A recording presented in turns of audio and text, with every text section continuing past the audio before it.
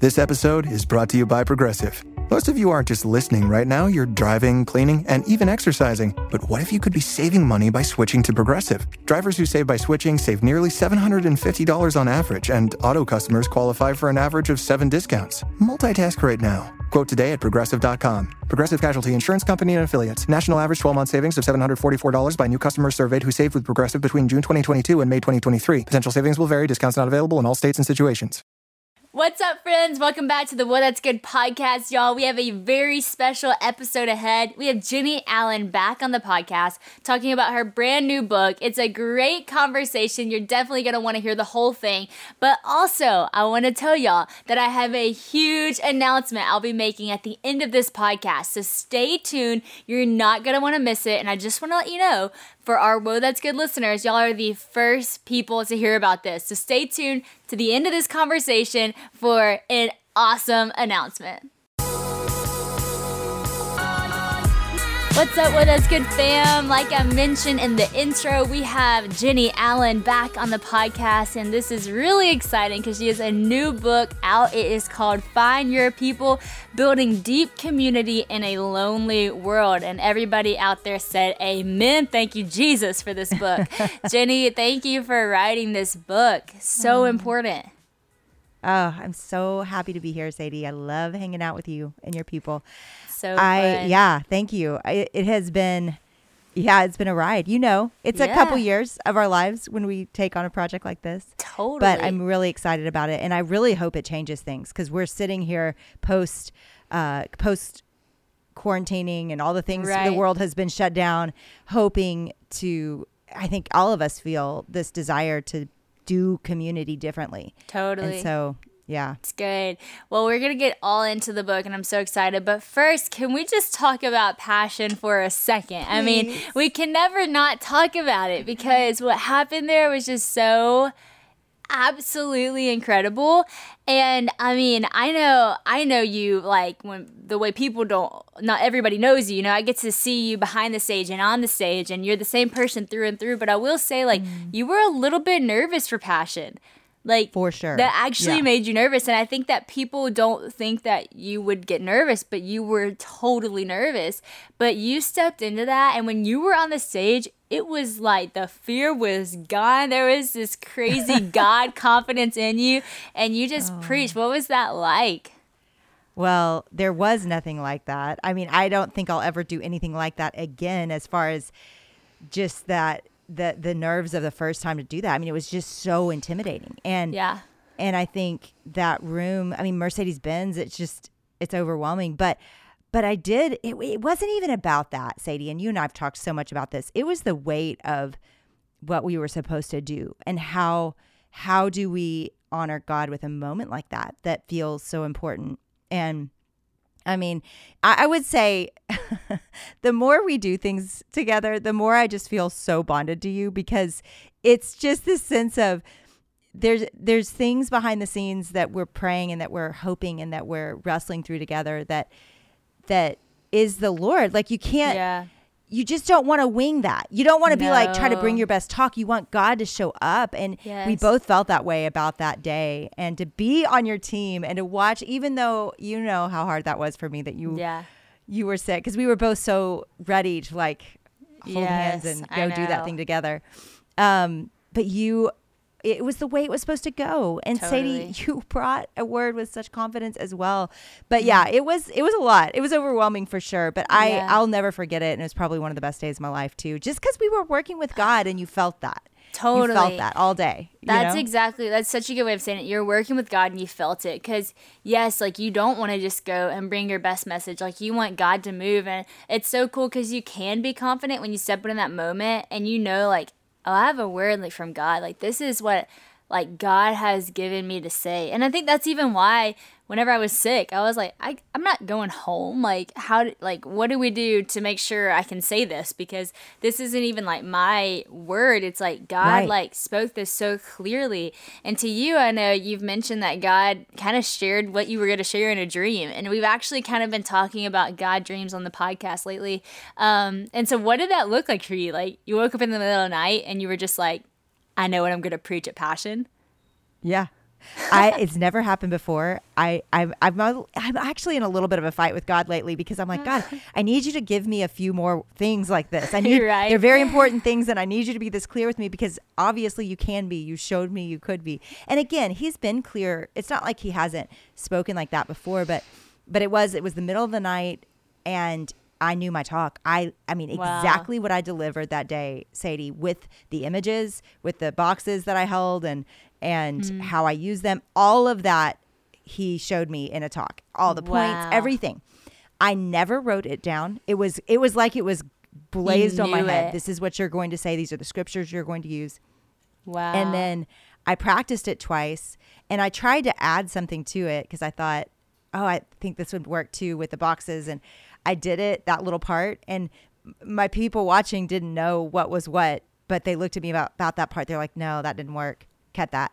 And that was the only part I tried to add. So I'm like, okay, God, like you literally won't let me even add anything. Wow. Like I gotta give this thing exactly how you gave it to me. And so it was really humbling. And I knew I wasn't supposed to script it, which is really the intimidating part. Totally. Because I was asking people to confess. I normally would write that, rehearse it several times, but I knew it had to be from my heart to get them to share. I knew it had to be a little bit different than most of my other messages I would give in that moment. And so there was parts of that weren't planned or scripted for sure. Yeah. In my head.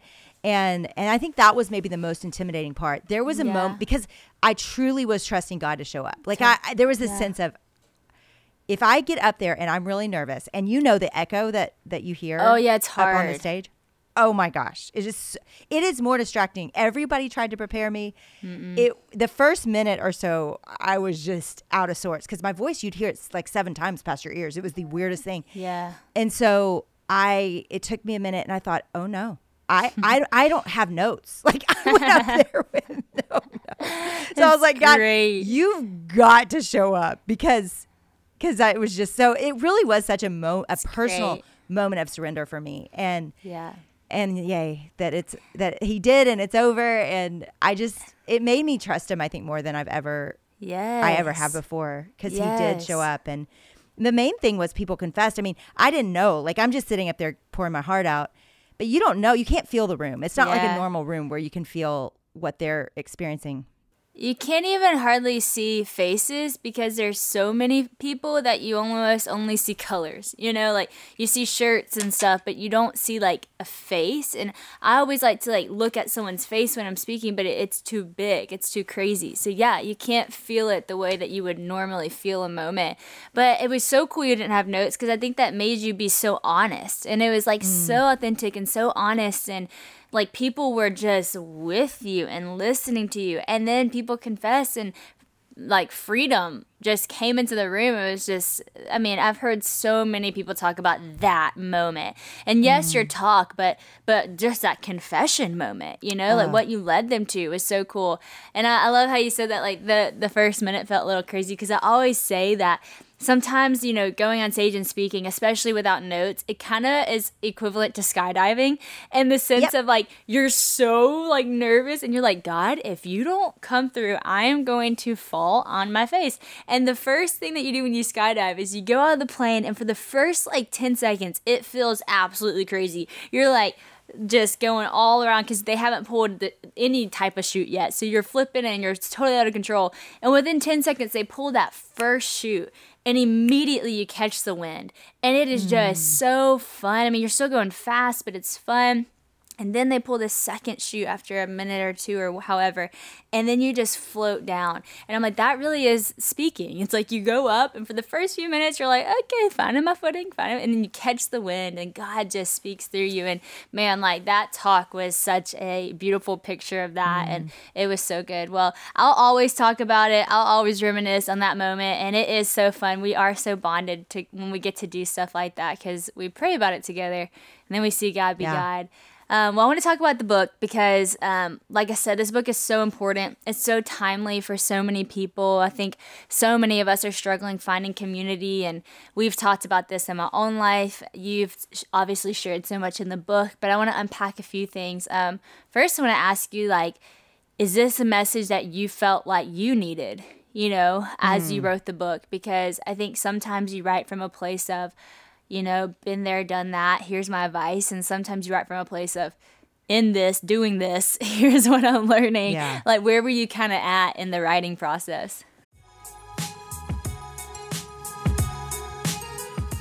Y'all, I love a good story. That's part of the reason why I love doing this podcast, is because I get to hear so many people's story. No matter what kind of stories you love to hear, Audible is the home of storytelling. Audible lets you enjoy all of your favorite audio entertainment anytime, anywhere, and all in one convenient app. You can find the best of what you love or discover something new. Audible is the destination for thrilling audio entertainment with highly anticipated new releases. Their selection of mystery and thriller titles will keep your heart racing month after month. Sounds exciting, right? Audible offers an incredible selection of audio books that cover every genre, like bestsellers, new releases, memoirs, mysteries, motivation, and all the things. With next listen recommendations, you'll always have something amazing right at your fingertips. Members also get full access to a growing selection of included titles, Audible originals, and podcasts. You can download or stream them anytime you want. With thousands of titles, Audible Selections makes their membership totally worth it. Plus, Audible members can pick and keep one title every month from their entire catalog. I am so excited about diving into different kinds of stories, and I never listened to like mystery or anything like that, but my sister and brother have been telling me about all these mystery books they're into, and one of the ones they recommended is The Last Thing He Told Me by Laura Dave, so I'm about to be jumping into that title and seeing what it's all about. New members can try Audible now for free for 30 days. Visit audible.com/whoa or just text whoa to 500-500. That's Audible, audible.com/whoa or text whoa to 500-500 to try Audible for free for 30 days.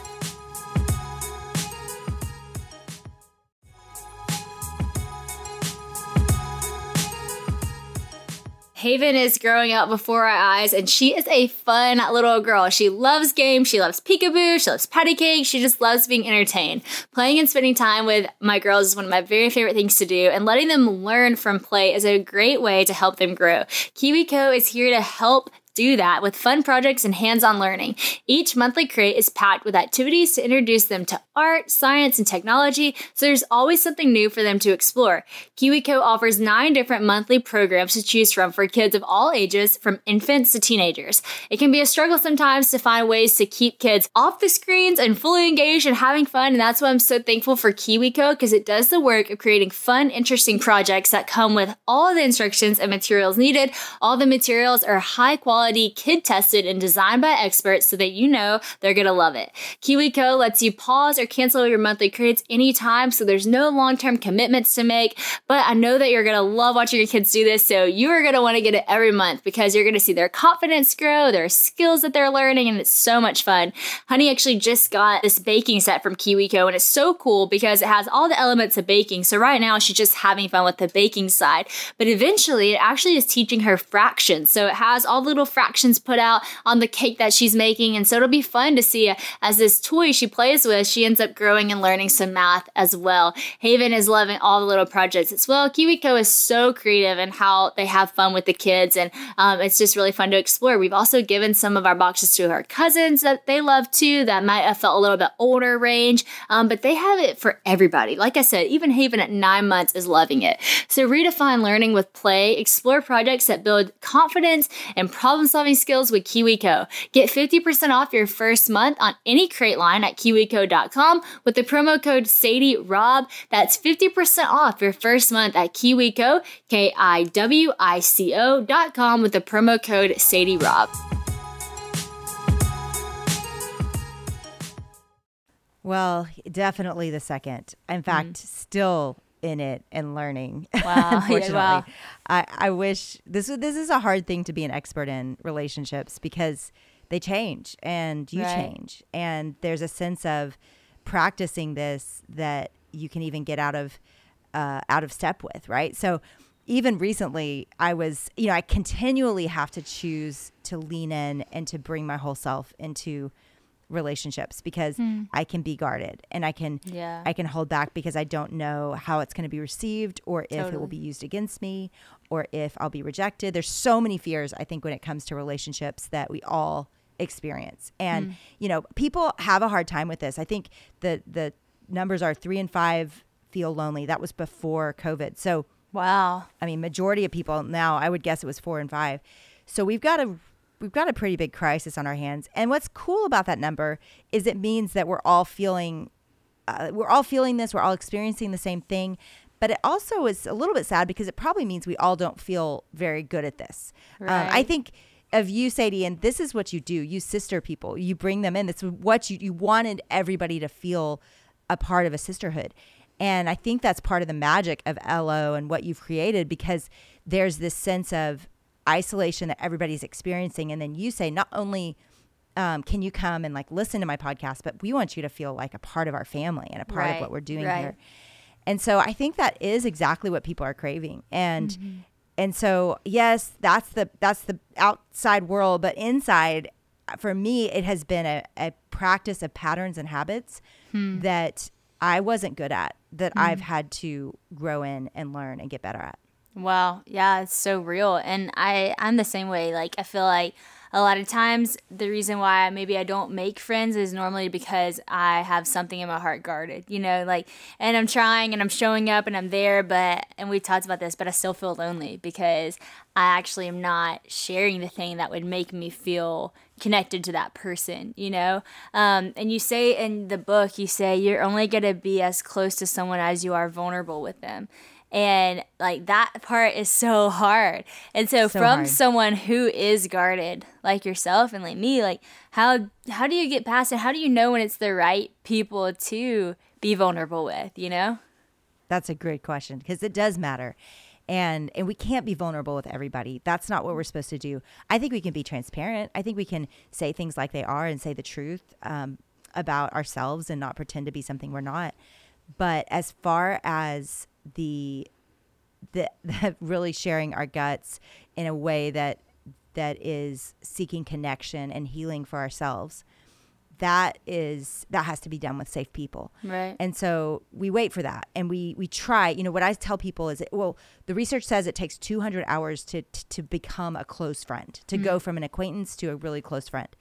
So you've got to actually invest the time in your village of people that God's put around you. You've got to invest some hours and see, okay, who's popping up as one of those safer people for me. Mm-hmm. And as they pop up, then you spend more intentional time with them and you say, hey, I here's what's going on in my day. Here's what's going on in my week. But maybe you don't share the, what I call the 2% that is more sacred, Right. And I think it's the 2% that you're afraid to tell other people. My church actually uses that phrase a lot, and it's trained me and taught me you have to say the 2% to someone. You don't need to say the 2% to everyone. Mm-mm. And so testing those friendships is okay. I think it's perfectly fine and a wise move to drop something and then see what happens.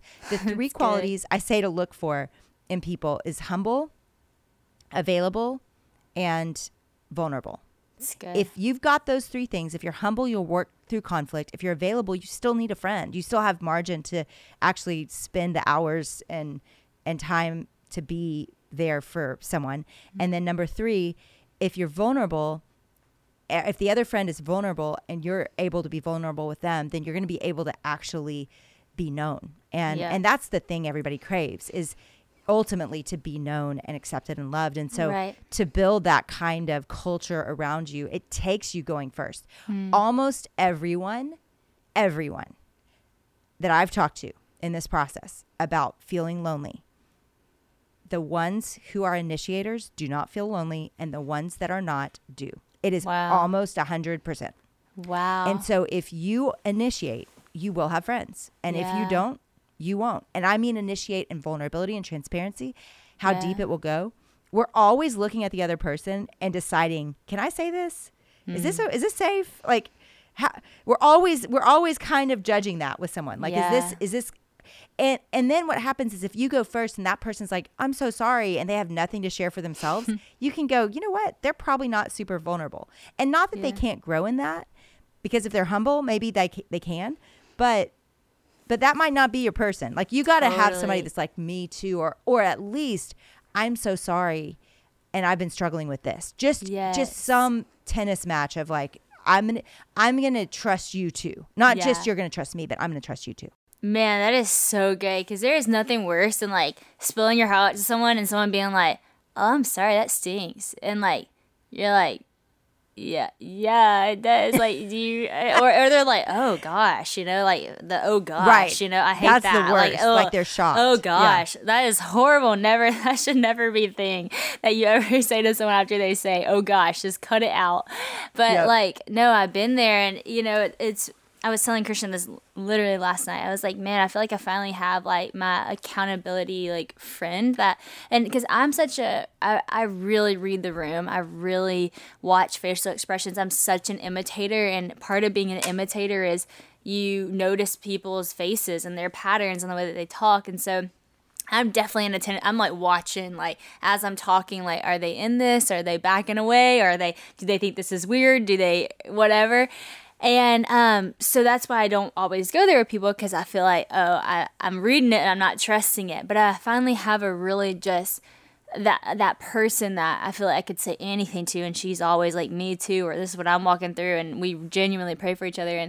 And a few weeks ago, we had this moment where we were both at this retreat together, and it was so cool because there was this moment of like confession. And I looked at her, I said, I'm going to tell you something that only 2 other people know. I said, my husband and Jennie Allen. and I shared this with her. Really proud and of you. then it was really cool. And she ended up sharing stuff with me that was really powerful. And then weeks went on and we've texted each other and like, how are you since you said that? How are you? And it's just been so good. And I was just thinking about that 2%. And I was looking at that, like my husband, Jennie, and this girl, and I have one friend, one mentor, and my spouse. And I think that is like it's been so good for me. Like I had these 3 people that know that 2%, and it has made me so much more free in my life. And so just to like attest to the message that Jennie's saying, that really is so important, and it really brings so much freedom in areas of your life that you didn't even know were like held. You didn't even know were like bound. But whenever you're a slave to your thought pattern, or a slave to loneliness, or a slave to your shame, like you don't realize how that actually is keeping you back from like the freedom of life. And so I just encourage people out there listening, like, yes, get the 2% out. Find the people you can be vulnerable with. I want to ask you about another aspect of friendships. There's one that's like, okay, I feel really guarded. There's other people who just feel like super awkward. They're like, I'm just an awkward person, They're like, I don't know why I'm awkward. I don't know why I'm weird. I just can't make friends, And so one, I want to ask, do you ever feel awkward? And then 2, like, how do you press past awkward to be in community?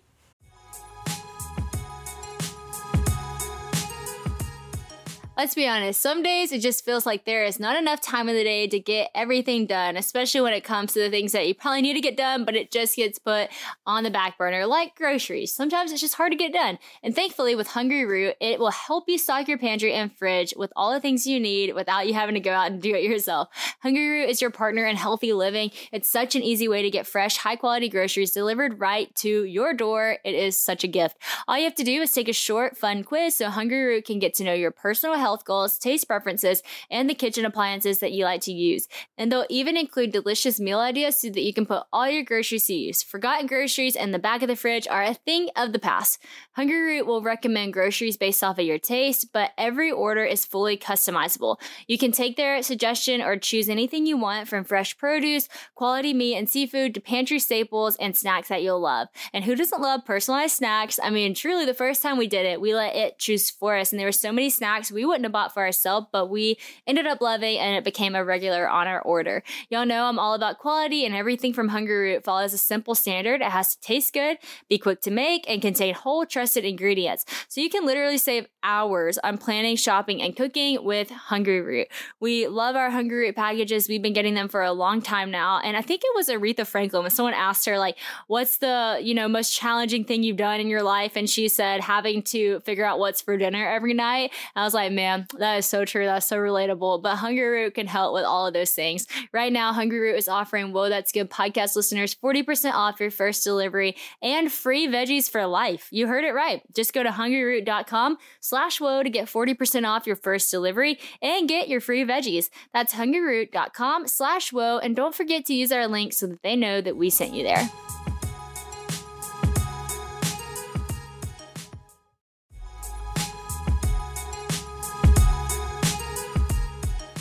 If you haven't checked it out yet, LO has a new website. It looks amazing. It's the same website, I guess, but a new face to it. It looks so good, so pretty. And Stamps.com actually helps you get all those pretty things into your arms. Stamps.com is here to help you keep your business rolling. Postage prices just increased again, y'all. So thankfully, Stamps.com has the best discounts in the industry, like up to 89% off USPS and UPS rates. They automatically tell you the fastest and cheapest shipping options, which will save you and your team time and money as you navigate all the different options. Plus, Stamps.com seamlessly connects with every major marketplace and shopping cart, which is super helpful. All you need to get started is a computer and a printer. Stamps.com will even send you a free scale, so you'll be ready to go as soon as the orders start coming in. You can print postage from wherever you do business, and if you need a package pickup, you can schedule it right on the Stamps.com dashboard. It's super easy. For 25 years, Stamps.com has been there for over 1 million businesses, whether they're mailing checks, invoices, merch, books, all the things. With Stamps.com, you can have access to all the services you need for your business anytime, day or night. LO uses Stamps.com. Like I said, we have all kinds of merch out right now. We actually even have Whoa, That's Good merch for all you Whoa, That's Good listeners. We have all the books on there. So go check out the LO website and we'll use Stamps.com to get it to you. Keep your mailing and shipping moving at the speed of your business with Stamps.com. Sign up with promo code WHOA, WHOA, for a special offer that includes a 4-week trial, plus free postage and a free digital scale. No long-term commitments or contracts. Just go to Stamps.com, click the microphone at the top of the page, and enter the code WHOA. If you're a business, you need this. That's the best question ever because yes. And you can ask it because you know me. Of course I feel awkward. I am like the queen of awkward. I think that might be my only skill set going into writing this book. That's awesome. I actually believe that it requires being awkward to have friends because that's good. All the steps of it are hard. All the steps of it feel awkward. Yeah. I just did an interview, Sadie, today with a guy out of Africa, and I told his story in the book, but I wanted to dive even deeper into it for the season that we're doing. And I was reminded of how broken our communal lens is in America. He lives here now. And in fact, he lives in Atlanta. And he talks about how he just stopped by his friend's house in Africa. He said, when I go home, I just show up and I know this is what he said, I know I'm going to have an epic day. Wow. That's awesome. He said, I don't even have a plan, but I know I'm going to have an epic day. That's great. Because he knows he can go to this restaurant and see 10 friends. He knows he can stop by anybody's house and they're going to stop everything and for an hour they're going to talk. Wow. Well, he talked about in America how he would never do that because that's so awkward. And I'm like, Jay, just do it. Like, who cares? Like, that's honestly the whole book for me began with, one, seeing how people lived in Africa and wanting something better. And then two, God giving me a friend in Dallas who was this way. She would just bust in my house with her kids and be like, hey, what are you doing? And like, just come in. And she calls me. I mean, she just called me today and said, hey, tonight, let's do this. Like there's an energy and a passion and a clarity and initiation that she brings to relationships that just change the way that I do relationships because it's so much more. Let's go with the word epic. It's so much more epic because you actually do crave this. We all want this, but this is not the culture we live in. And so my thing is, why don't you just be awkward and begin by just awkwardly showing up at people's houses? Like, I know that sounds crazy. Yes. But I really think part of our problem is we don't just show up. Now, what I tell people to do is if that feels like way too much for your people, because I realize some people live in the Midwest and like there's a different, it's like, this is how we do things. Yeah. I get it. Then you and your friends read it together and y'all build a code of conduct of how you can act with each other. Because I think there needs to be some agreements together of like, hey, yes, you can stop by my house. Yeah. But we cannot just keep living the way we've been living. Something's got to great. change. But I think the main ingredient it's going to require is awkwardness, because it is awkward. It's awkward to initiate a friendship. It's awkward to get in a fight and then to work it out. It's awkward to be vulnerable the first time. Yep. It's awkward to invite someone the third time when they haven't invited you and you're not sure they even like you, but you're like, I like them, so I'm going to keep inviting. It's awkward, the whole process. And so to cheer everyone up out there, if you feel awkward, that's great. That actually is in line with how you should be feeling. And I would say you always will feel, because the deeper it goes and the longer it goes, the more likely you're going to have a fight, the more likely you're going to need to work through something, Yes. the more likely you're going to get hurt, and then the awkward all has to come back. So I would just say to lean into that feeling. That's okay. And That is at one point in the great. book, I wrote something like, I should have called this book like, the road to living awkwardly or something, because that really is what's required. It just is. Yes. Oh, that's so good. It's so encouraging and so freeing, because so many people think that awkwardness disqualifies them from friendship. But what you're saying is awkwardness is actually a requirement of friendship. Like, it will happen. It's going to happen. It's always going to happen. And it's so freeing, because you can look around and be like, oh, wow, like, it's not like my problem that it's awkward. It's actually just part of it that it's awkward, Well, and so I love that. And let me say this. Well, for so long, I'm really good at asking deep questions, right? Like, that's kind of You are very natural good for at me. that. Yes. It's what I do. And so I remember getting made fun of in my friend group. And this is as an adult, right? Just, oh, Jennie, you're always too deep. You're always so heavy. Well, so I stopped doing that, because I thought, well, I don't want to be awkward. And it's so interesting. The girl that used to say that to me reached out to me recently and said, Jennie, I'm sorry I said those things to you, because she's going through a hard time. And she's like, that's who I'm drawn to. She goes, I think I didn't know how to receive it, but we all need that. And we all want to go deep, but we don't know how. Totally. And even the person making fun of me years later eventually admitted to, I didn't know how to do it. Like, Yeah. I didn't know how to match your depth. And so I just made fun of you because that was easier. So I think what we've got to realize is the world needs what we're craving. Yes. You're craving deep friendship. You're craving a deeper conversation. You're craving your friends actually opening up. Yeah. They do want that, and they do need that. They may not know that, and they may not know how to do that. And that might even make them seem like that's too much for me, or I don't know what to do with that. But push through it and be the awkward one, be the deep one, be the one that says, you know what, y'all, I'm sick of talking about, what's going on in our love life, or what's going on with our kids, or what's going on with work. I want to talk about something real. So let's talk about how we're really doing. What I say is talk about the thing behind the thing. It's great. Like, you want to be close to somebody? Talk about the thing behind the thing, because the thing behind the thing is a fear, a feeling of inadequacy and insecurity. That's the thing behind the thing, right? You did that to me even at the beginning of the show, Sadie. You're really good at this.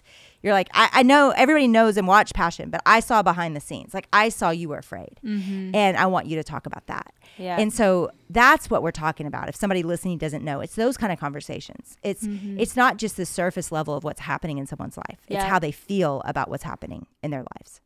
It's so true. Gosh, it's so true. And I'm thank you for saying that. That actually is like such a great compliment, because whenever I started this podcast, I wanted to be a great interviewer, right? Like, I actually wanted to ask questions that are meaningful. And I felt like I had been interviewed so many times in my life because of Duck Dynasty and Dance with the Stars. And I've done so much press.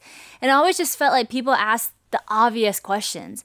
And I'm like, I just feel like everyone already knows this. I'm answering the same thing over and over and over again, because that's the obvious things. But like, I want to ask people the questions that aren't obvious, that, okay, maybe this is obvious, but what's the why behind that? Or what happened to you that made that such an obvious thing about the way that you live, And it's so cool. That's why I ask people like the best piece of advice they've ever been given, because it's kind of the story behind them. It's like, what was given to you that made you who you are, Or why did you write this book? Did you have this message happen to you? Because to be honest, like, every book I've written is because I need to learn more about that. I need to learn.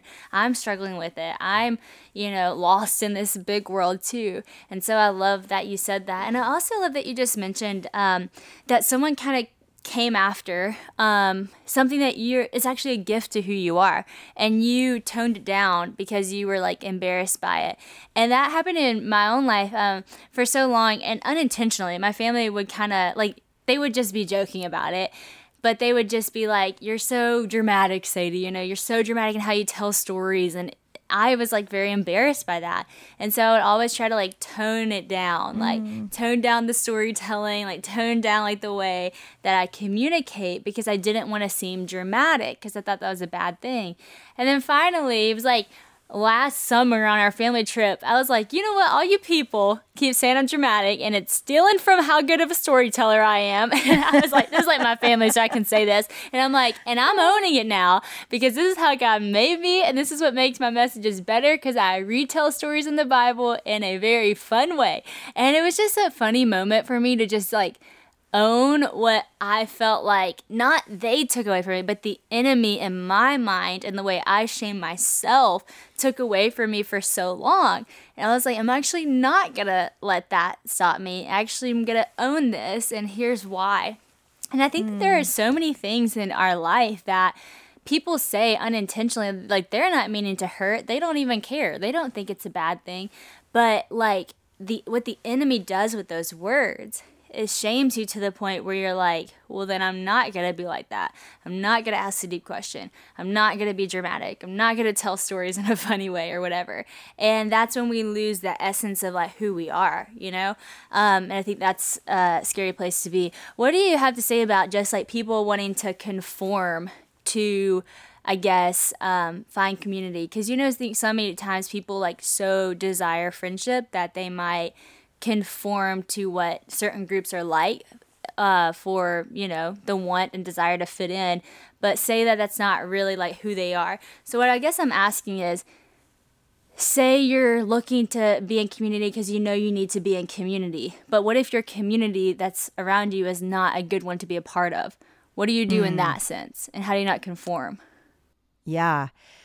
Well, I think it's really important to have two distinctions in your life.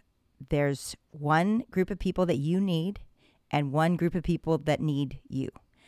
And I'm not saying that some of the people you need don't also need you, but in your head, when you're viewing your relationships, you're inventorying, because if we only are around the strong believers that make us better, right? That's not what Jesus called us to do. He called us to deep community, to walk in oneness. I mean, the type of community Jesus actually talks about is so radical, to live in oneness and to love each other with reckless abandon. That type of connection and love is, I would say, super rare today in friendship. And so, and the way that he walked with the disciples and modeled how we're supposed to do life was eating regularly together. I mean, they literally lived together day in and day out. So we're talking about a radical kind of relationship that Jesus modeled for us.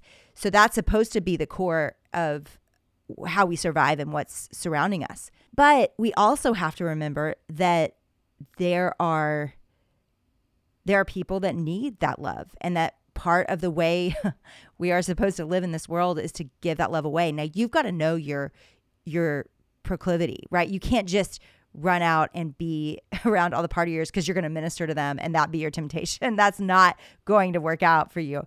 So I think you've got to have those people that hold you accountable, that you're primarily doing life with. And then you've got to understand there are other people you're going to love and be in relationship with. You can't just be friends with people that are making good choices. And then I think there's also the wrong expectations of people hurting us. Everyone's going to hurt you. Everyone's going to be a sinner. No one makes a perfect friend, right? This isn't what you're looking for. You're not looking for perfect people, but you're looking for people headed in the same direction. Paul actually describes people to avoid, and he says, their God is their belly, and their glory is their shame. Basically, that they are comfortable in their sin. They love their sin. They boast about their sin. Like that's not where you're going to hang out. That's not where you're going to do life. Where their cravings, their appetites, that's what they're chasing. And so you want to find people that are killing their sin, and they hate their sin, and then they're running toward God. However, they're still going to hurt you, and they're still going to be imperfect. But I do believe one weakness of a culture right now is that we too quickly give up on people and we walk away because it gets hard. And I think it's a disposable friendship kind of thing where we just go, you know what? I can go find other people. This isn't comfortable for me anymore. I'm going to walk away. And, you know, I think that's where we've got to go, you know, I'm going to say that sometimes we make excuses to shut out people in our lives that are hurtful or hard for us when really God has also called us to love them. So it's a fine line as to which category people fall in. And yet I also bet you everybody listening can go, yeah, I know the people that I need, that I've got to have in my life. And I know the people that need God or need something from me. At the same time, I do think God also makes it clear to us. All right, so you've been talking about hardship and friendships and how people hurt you. That's just a part of it. And I think so many times people think when you're hurt, then it's over. But I love how you write, conflict should make friendships, not break them. I've never had a truly intimate friend that was free of conflict. So good that you wrote that, because it just allows you to know that it's okay, not only okay, but it actually makes it better. And so how do you embrace conflict and learn to embrace that and not run from that? Well, I think the first thing is we never really learned how to do this. Nobody ever taught us oh, this is how you have a fight. This is how you say, I'm sorry. This is how you work it out. It's largely why people are in marriage counseling, because we never learned how to work through conflict. And so this is something that you cannot be afraid of. When you feel something towards a friend and it doesn't go away within 24 hours, you should reach out to that person and say, hey, let's talk about it. I tell the story of my sister-in-law, who's also one of my best friends, doing that to me. She reached out and said, hey, can we go talk? I need to tell you something. And what she had to tell me was that I'd hurt her. Well, it caught me so off guard. I mean, immediately my heart starts racing. I'm like, how did I hurt her? I can't find it in my head. I can't figure it out. And I just panic. And in the moment, though, I remember feeling like the Spirit was like, just be quiet. Like, just try to understand. And so I did, and I apologized, and I owned my part in that. I felt terrible, and I walked away. Well, I came back into the friendship over the next few weeks, and I kept feeling like I was walking on eggshells, like I might make her mad again, or I might hurt her again, and it really changed the way that we were acting and behaving. And I had a choice at that point to say, you know what, I'm not going to call her as much, or this isn't as fun. Like, I don't know if I trust her. She could do this again, get mad at me, hurt by me. Right. And I mean, that was honestly a temptation for me. And instead, she had been brave enough to do this with me. I said back to her, we were at dinner, and I said, honestly, it's been hard for me because I feel like I have to walk on eggshells. And she immediately grabbed me and she was like, do not feel that way. She goes, Jennie, the one time I've ever been hurt by you, I told you. And it was such a breakthrough for me because I realized, oh my gosh, she's right. This should be my safest friend. This friend actually, she wasn't hiding anything. She wasn't secretly angry at me for 6 months and then busted out with feelings. She was mad. She was hurt by me for a few days and brought it to me, and we worked through it. And it changed the way I thought, because I was like, this is actually a safer friend than the one that wouldn't bring something to me, right? But we are trained to think conflict is bad, conflict isn't safe.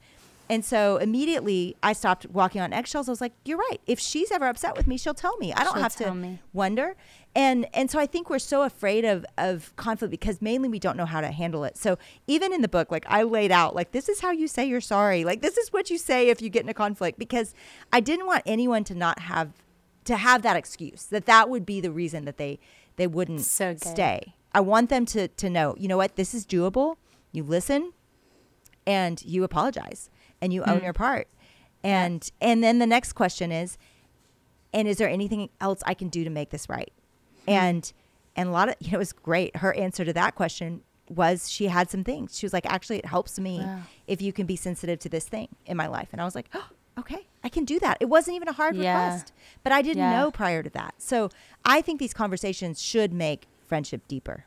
It's great. So good. Y'all, I'm just going to remind you of the title of this book, Find Your People. And if you are struggling in any way with community. This book is so important. And Jennie, if you've never read Jennie's books, which I hope you have, and if you haven't, you have so much to do in the next few weeks and months. You'll learn so much from all of the books that she's written, but you're so good at being so well studied for your books. Like, they're so filled with information and facts and data, but you're also so practical and so relatable and such just a friend and a mentor and a mom who comes alongside and says, hey, these are like some things, like, here's how you say I'm sorry. And sometimes we just need to know that. Like, we need to know how to do something. And so you're so good at the how-tos as well. And so thank you for writing books that are so wise and so practical at the same time. I want to ask you about how you moved from Austin to Dallas.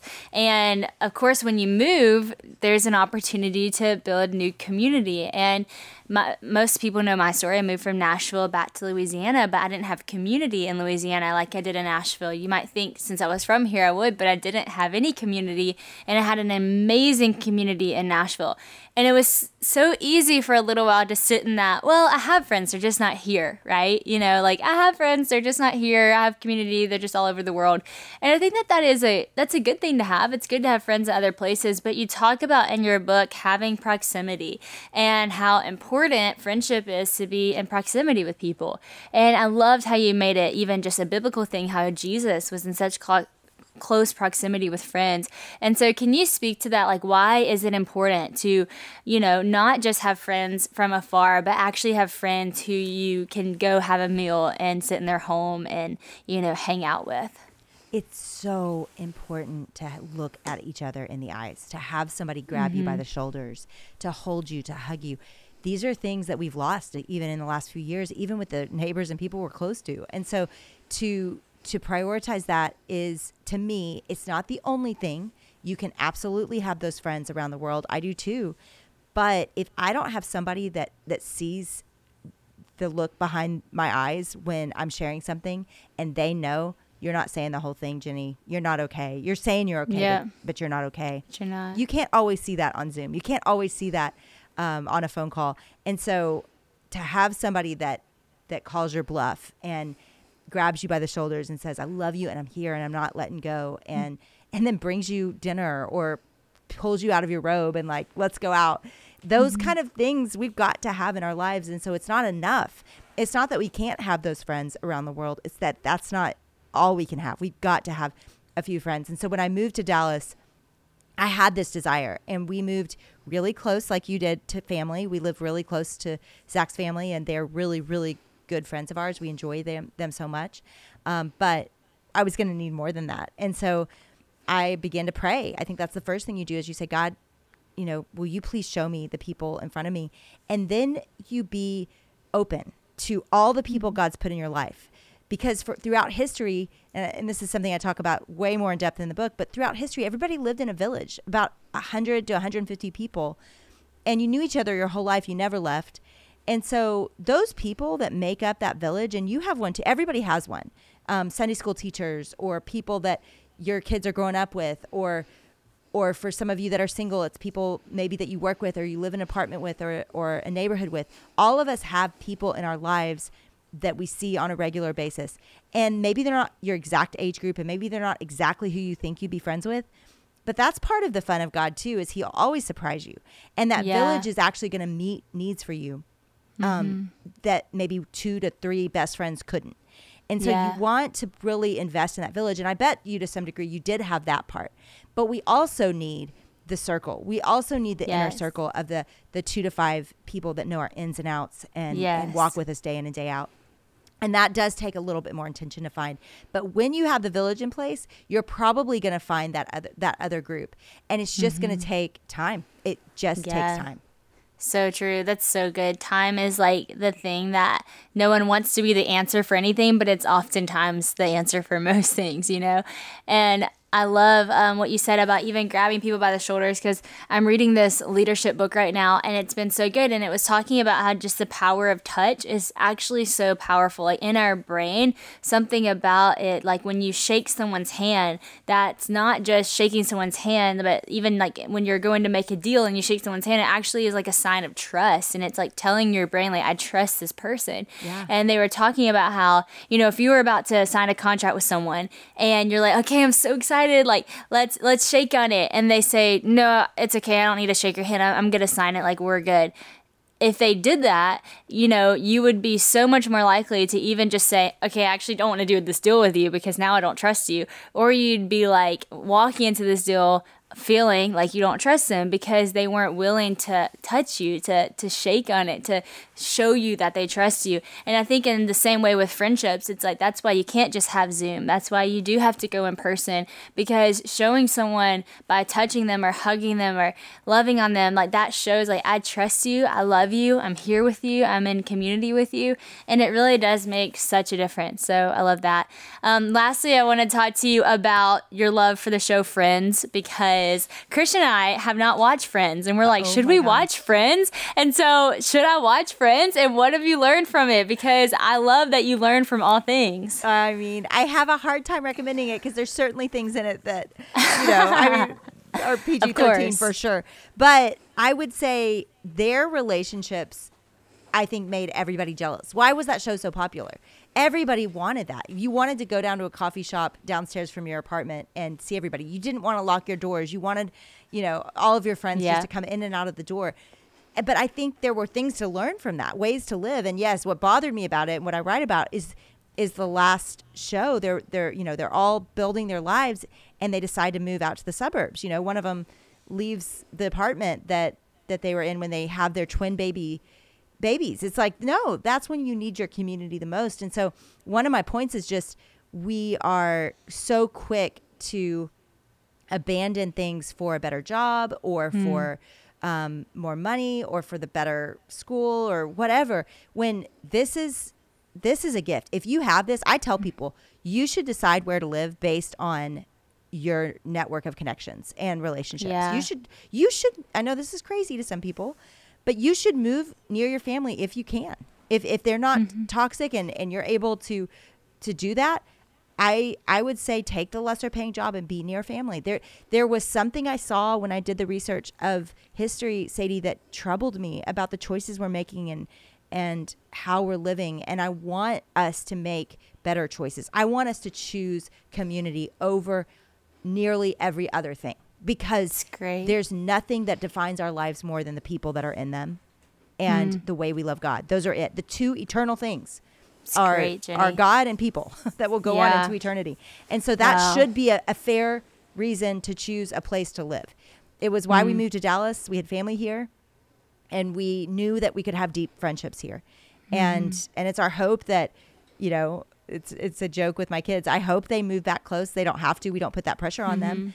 But we also are like, there's a favor that comes by being close to us. Like, just because of the network that we have and the people that know you and have known you for a long time. And so I think there's a protection in that, and there's a gift in that. And so I hope people prioritize this in really radical ways after this book. I mean, that's really what I was after, was a different way to do life, that we would, run into each other's houses with unannounced, and that we would choose to live in places where we're truly known and open up about the things we're scared to open up about. But I really believe this is what we're craving more than anything else. And when we think of the problems we see in the world, anxiety, loneliness, depression, suicidal thoughts, all these things that we so obviously know is out there, there are real ways to combat it. Just like you said, there is something healing that happens when we share our soul, when we're known and seen. And even if that person doesn't do anything but empathetically listen, there's something unlocked and changed in us when we live this way. And we are craving it. I hope it changes. I hope it changes for people. It's beautiful, Jennie. It's so good. I mean, just in my own life, I can see areas of community I need to grow in from what you've said today. And I also see areas of community that I'm like, man, like, I've taken that advice. I've done that. And even just Christian and I living where we live in Louisiana, like we've had a lot of opportunities to live in some other really cool places with honestly some really cool jobs. And we've time after time when we get these offers come to each other, okay, what do we want to do? And family has been the top priority. It's been what we value the most. And we've just said like, okay, God, like this is where we want to plant our family.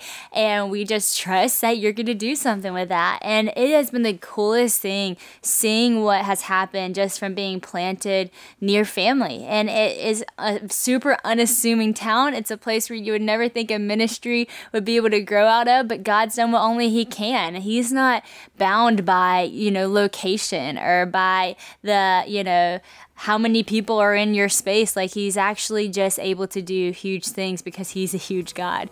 And so we've been so blessed by that community in our life and that being by family. And this book is just so powerful. So many people are going to be impacted. Once again, if you haven't bought Find Your People already, please go buy Find Your People and just grow to be a better person, to live in community with other people because the world needs it. Jennie, thank you for your ministry. Thank you for your time. I love hanging with you, girl. And this is just awesome. Oh, thanks for having me, girl.